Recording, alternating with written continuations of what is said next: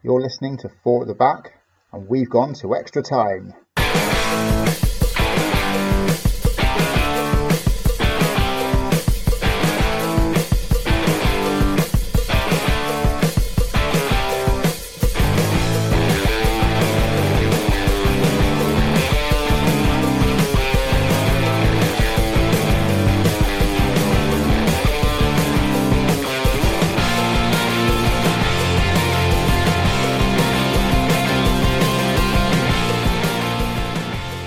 Diego Maradona is a name that conjures a myriad of memories and opinions. His tragic death at the age of just 60 last week sparked an outpouring of grief and an overwhelming stream of clips on social media showcasing his skill and charisma. He's undoubtedly one of the greatest players who have ever played the game. His attitude to life polarised opinion, but it arguably made him the player he was rather than stopped him from achieving more. This special episode of Four at the Back will recognise and celebrate Maradona for what he represents, the mercurial, the murky, but above all else, the magical. So gents, Diego Maradona, where does he fit into your love of football? He's, kind of the guy that sparked it in a lot of ways. Growing up for the age of me and Neil, it's, Maradona was the best player in the world at that time. You see that. I think one of my earliest footballing memories is my old man shouting at the TV when he handballed it in '86. It's just an absolutely astonishing player, still the greatest ever for me. And to actually see him in his prime, and by the time I really started to know, it was when he started to spiral out a little bit as well. And I've just got memories of, like I say, if my earliest memory was the '86 World Cup, and not so much watching it, but just the reaction to it. I certainly remember him, being fantastic in 1990 as well. And, looking like he'd bought it back in 94 before we realised that there was a little bit extra doing the rounds with him at that point. But yeah, just an absolute phenomenal player. Watch magician. Yeah, I think me and Maz would have been 6 in '86, and it's pretty much my first football memories of that World Cup.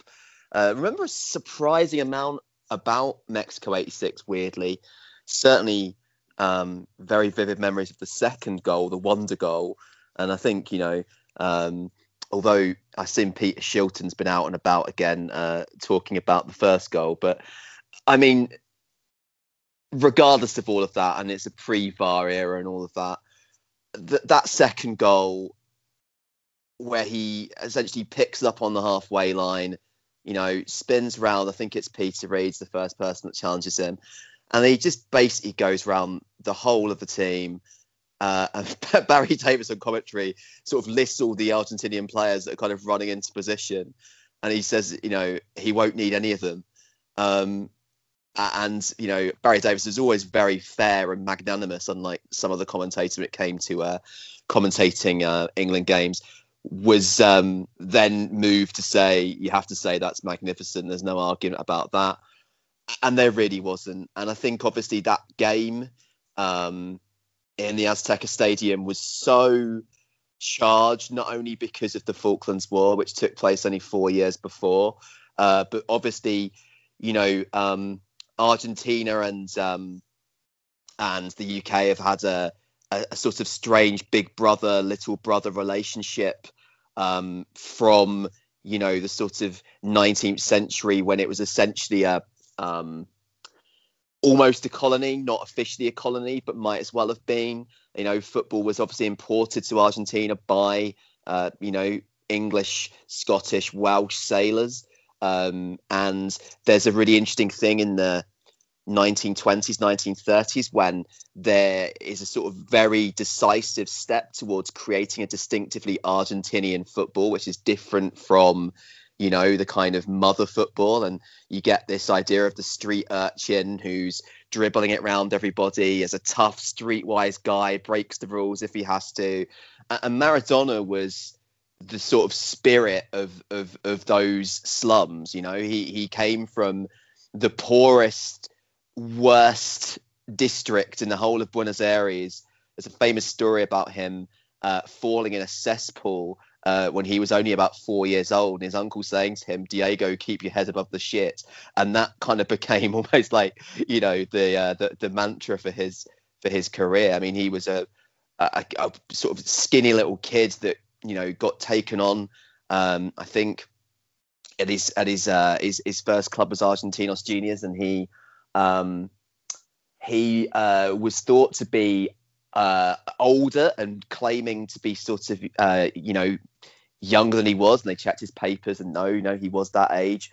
They said he was so malnourished they had to put him on a kind of special diet to kind of bulk him up, because obviously, again, he came from such poverty, and he obviously became the wonder kid of Argentinian football. And you know, in the '82 World Cup, he was very, very young, got basically kicked out of the tournament, got a red card in the last game for you know, for retaliating.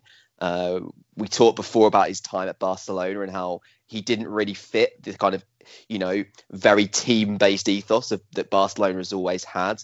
But even so, there's a game where he gets applauded off by the Real Madrid fans after he scores a wonder goal against them, and it's very, very seldom that Real Madrid fans ever applauded off a Barcelona player. And then you get the, you know, his kind of incredible stay at Napoli, and, you know, the outpouring of grief in Naples over the weekend was something incredible to see. And, you know, it's interesting to kind of think about what made him just such an unbelievable player to watch. And it was just, you know, it was that low center of gravity, the balance, the speed with which he dribbled, the change of direction, the feints, the left foot. Only had a left foot, but oh my God, you know, who needs a right foot when you've got a left foot like that? It was an absolute rocket of a shot.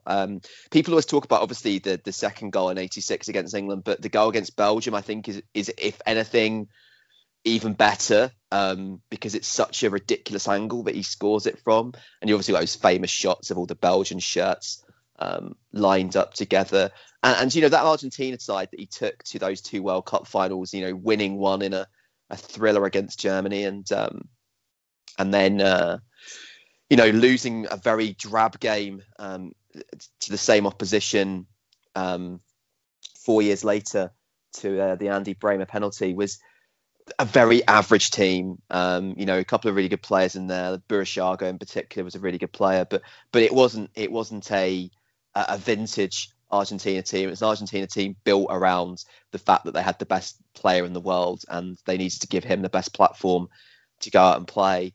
And that's exactly what they did. He dragged them single-handedly to 2 World Cup finals and won a World Cup final. And what a special player. I think we've talked on this show a lot about how much the flawed geniuses are more interesting than, you know, these kind of metronomic stat compilers, I suppose. And it might sound a bit harsh to call Cristiano Ronaldo a stat compiler, but you know, if Maradona had played in an era where you couldn't kick people, I mean, goodness even knows what he would have done stats wise, because he played half the time with central defenders trying to commit attempted murder on him. So not only central defenders, Italian central defenders, week in, week out in that era. Yeah, absolutely. And the pitches were absolutely awful as well. I mean, Gary Lineker came out and said, you know, that pitch at the Azteca was like they just relayed it, and you know, you kind of, every time you stood somewhere there was turf coming up, and he dribbled the length of the field around the whole England team and smashed it in.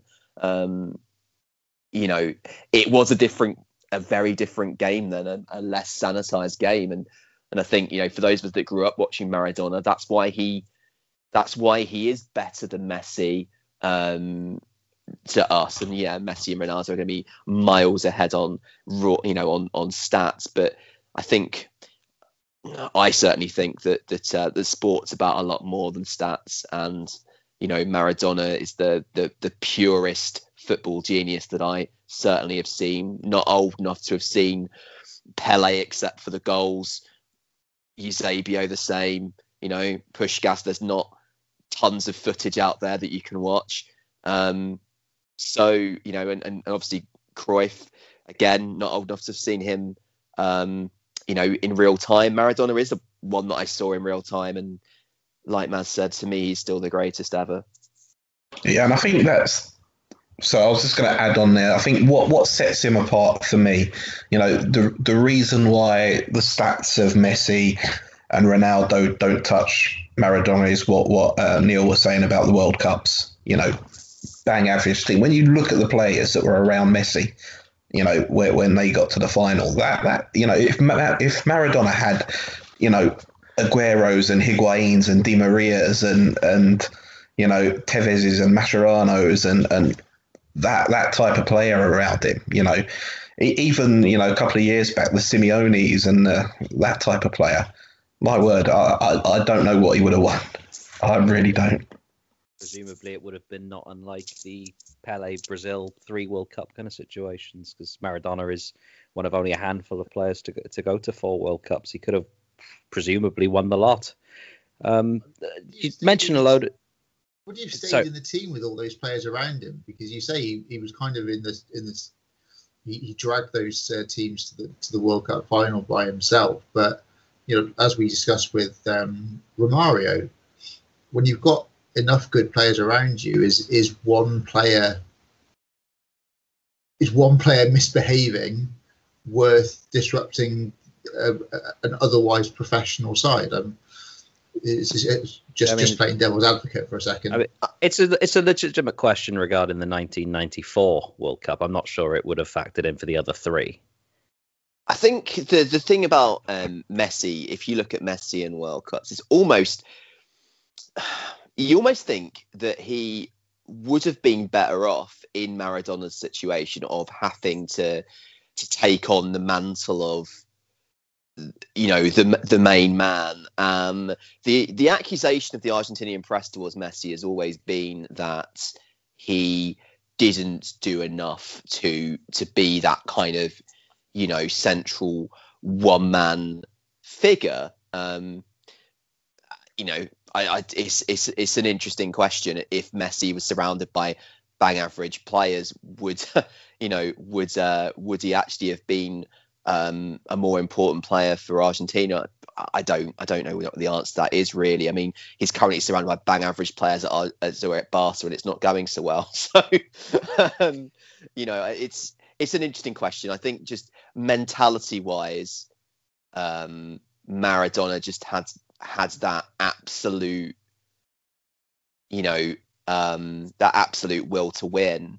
And there's an interesting story I read during the week where Ciro Ferrara, who was the captain of Napoli before a UEFA Cup semi-final against Bayern,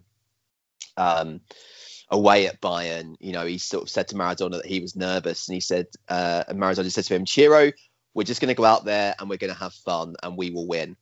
That's exactly what they went and did. Well, that brings me to what I was going to ask a kind of minute ago, because I think that encapsulates the man to a degree, because it was prompted by your running through a list of real kind of candidates for kind of all-time great. And one thing I've started to think over the years is that when you get to a certain level, the question becomes kind of meaningless, and it says more about us than it says about the player, because at that level, they're all that good. They can all change a game by themselves, and there's more players in that bracket than there are, that we can name number one. So it becomes a statement about who we are and what we value and what we appreciate in a footballer. So I just wanted to maybe finish this off by throwing it back to you guys in particular, who've both said that you think he's number one, but just generally, what do you think it is about Maradona that we value if you say he's number one? Does that make sense? Yeah. I think what I said in the week when I posted on social media about this was that in an era now where it's very much ultra regimented team sport, he was the ultimate individualist. And when you look at some of the others that kind of could lay that kind of claim to being the greatest. Cruyff very much was a part of a Dutch system, which was very much a team system. And yes, he was the best player, but it was very much about the team. Beckenbauer, similarly, I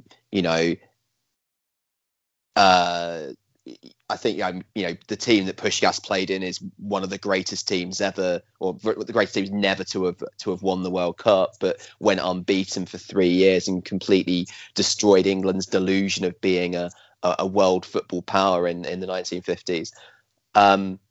Maradona, I think, is the one who has that kind of romance of being, just a kind of difference-making, game-breaking player. I mean, he was genuinely unplayable. The only way you could stop him from a sort of 5 or 6 year period from the early 80s until the late 80s was to kick him, and that was the only way you could stop him. And you see against Belgium, when he picks up the ball for that unbelievable goal, he starts going and they all know what he's going to do, but they just can't stop him. There's no way that they can stop him.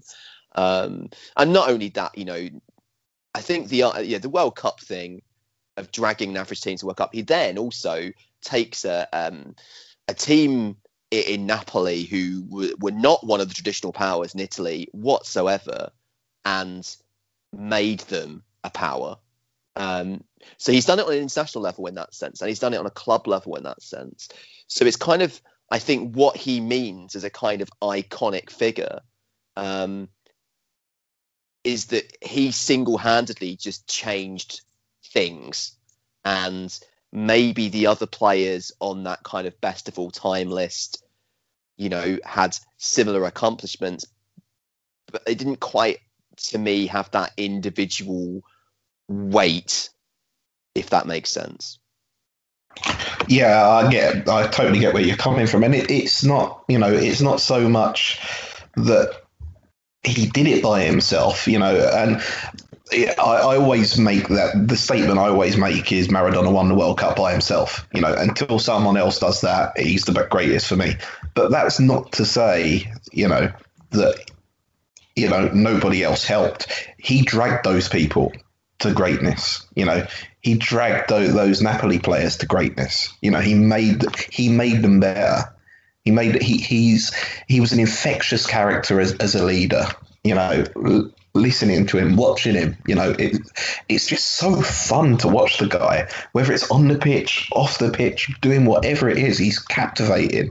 And could you imagine playing with someone like that? You were going to give 150% every single time for that guy, because yeah, that he could finish it off. That's it. You've just got to try your best, and if you gave your best, that guy's magic, and he would do something. And it's so rare, I think, nowadays as well, that you have one player that just takes a tournament by the scruff of the neck, and just absolutely dominates it from start to finish. And that's what he did in '86. I don't think we've seen anything quite like it since. As football becomes more systematized, it is quite harder and harder for anyone to have that kind of individual impact. Yeah, At club level, it can't happen these days. Maradona will be in a big club and move from huge club to huge club, from an age of 16 these days. He'll a type of player like that is never going to experience club football outside of massive clubs. At the international level, I guess you do have players, Ibrahimovic, or you do have star players for smaller nations, but and they might drag them to a tournament, but they're never going to win it. They're never going to win it. I will say one thing for Cristiano. I will say one thing for him on this, though, is that he is certainly that type of leader that Maradona was. In that, there was a very cool clip when they won the Euros, and they had a penalty shootout, and they were sort of lining up the 5 penalty takers, and João Moutinho started walking away. And there's a great video of Ronaldo calling him back, saying, come on, come kick, you strike them well, it's in God's hands now. Go and take a penalty, and Moutinho goes and scores this penalty, and I thought that was quite good. And I think what some of those United seasons that Ronaldo had, maybe not the Madrid ones so much, which were a bit more kind of obviously surrounded by the Galacticos, but those two insane United seasons he had were a little bit that kind of touched by genius, run through a campaign type of thing. But yeah, I think Maradona just represents that sort of that player who just came from absolutely nothing, from dirt poverty, to be the most famous footballer in the world, and he obviously lived a life of massive excess and was a figure of massive controversy, but it doesn't take away from the man's football ability. Got two final questions before we... Can I just chip in a quick observation before you do, which is just there's something you mentioned about the main appeal is he's this great individualist, and I think that is true. I think with his question marks of whether or not he is the greatest player of all time, he might be the most charismatic. But it's just interesting to think about the great story of that prime Italian league, at the time when it was at its apex, is the great individualist at Napoli against the great system at Milan. Very much so, yeah. This kind of football clash of cultures, in a sense.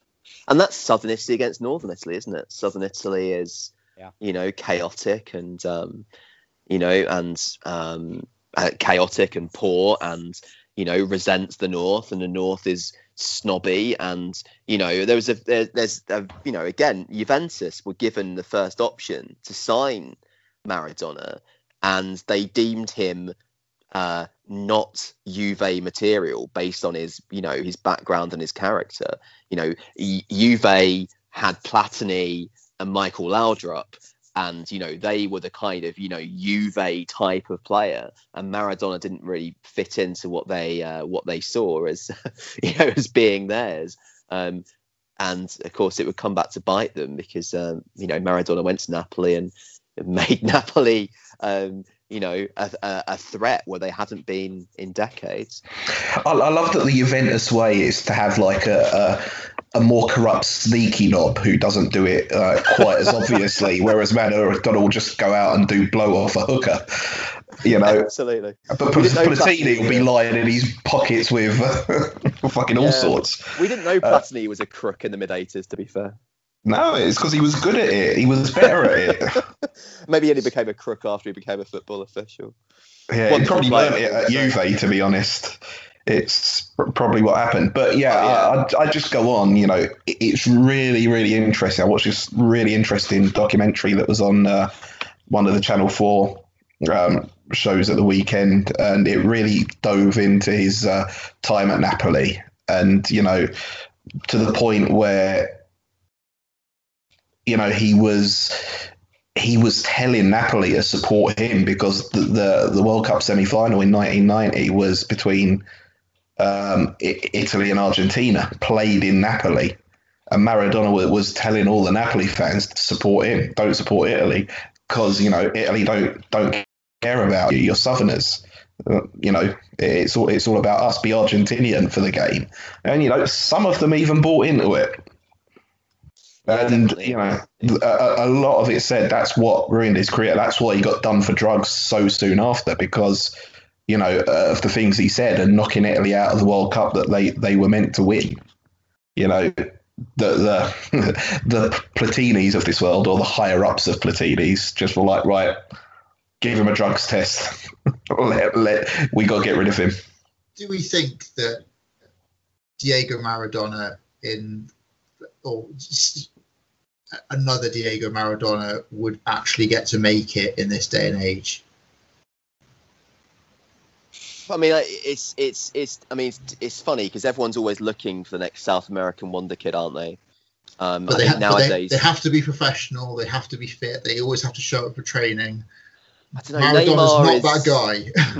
Neymar's an interesting one in that sense, because obviously, he's been massively indulged both by Barcelona and PSG in terms of flying back to Brazil for weird parties on the reg. But it's quite interesting in that Neymar had the opportunity to do what Maradona did, and it broke him. quite literally it broke him. So yeah, I don't really think Neymar's quite recovered from that 2014 World Cup in a lot of ways. But yeah, I think he would be, a sort of as close to a modern equivalent as you could find. Just obviously he hasn't managed to kind of yeah. I mean, I think the thing with Neymar that's different to Maradona is that Maradona wasn't really about ego. He was about winning, and Neymar's about ego, and then he's about winning. Yeah, I think that's a big thing with Maradona. He that's how he played. He wasn't this cocky guy. I mean, he was confident, but he didn't have that arrogance. He had a confidence in his ability and got on with it and thought he was, a great player. But that didn't come through in who he was. He was just out there having a good time. I'd say the guy that you look at, who's come since Maradona, who's probably the closest to that, is probably Ronaldinho. Just a real fun-loving guy with all the talent in the world, and didn't quite go as high as Maradona, but got a long way. And I think there is another one there. And one thing, I don't underestimate Maradona's work ethic. Maradona did like to party, especially as time went on. But first and foremost, he loved his football, and he put that time into the football. Finally, is there a moment that you can think of that sums up Maradona? If we were to think back over his career and over his life, is there anything that sticks out in your mind as being that's Maradona in a nutshell? 86 quarter-final. Nothing sums up Maradona more than that. The good and the bad. Gary Lineker has an interesting anecdote in the week about when they had a rest of the world against England game, and Lineker played for the rest of the world because he was playing at Barca at the time. And he talks about Maradona's warm-up, which everyone, it's loads of viral videos of various Maradona warm-ups. But Lineker said this one, he started juggling the ball in the changing room, and he juggled it all the way out to the centre circle. And he stood in the middle of the centre circle, and he kicked the ball as far high up in the air as he possibly could, waited for it to come down, smashed it again without moving, and then it kind of came down again. He did it again. He did this like 4 or 5 times, and everyone was just watching him, and you talk about the very best players in the world watching him do this, just like open mouthed. And like I said, they tried to recreate it like in training, and no one could do more than 1 or 2 without having to like run after the ball. So if anything sums up like his kind of genius with a football, it might well be that. But I think also, if people haven't seen the Belgium game in '86, if anything, Maradona's individual performance in that game is even better than his performance against England. It's the semi-final of the '86 World Cup. It's quite easy to find on YouTube. So I definitely would recommend giving that a watch. That's all we've got time for this week on Four at the Back. Thank you to the 3 of you for your thoughts. We'll be back in the new year with a brand new series of Four at the Back. Until then, we'll see you soon.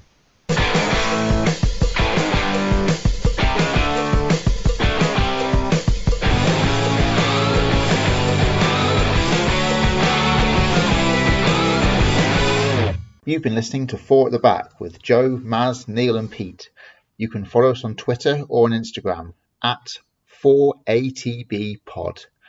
You can subscribe on Apple Podcasts, Spotify, or wherever you listen to podcasts by rating and subscribing so you never miss an episode. Thanks for listening. We'll catch you soon.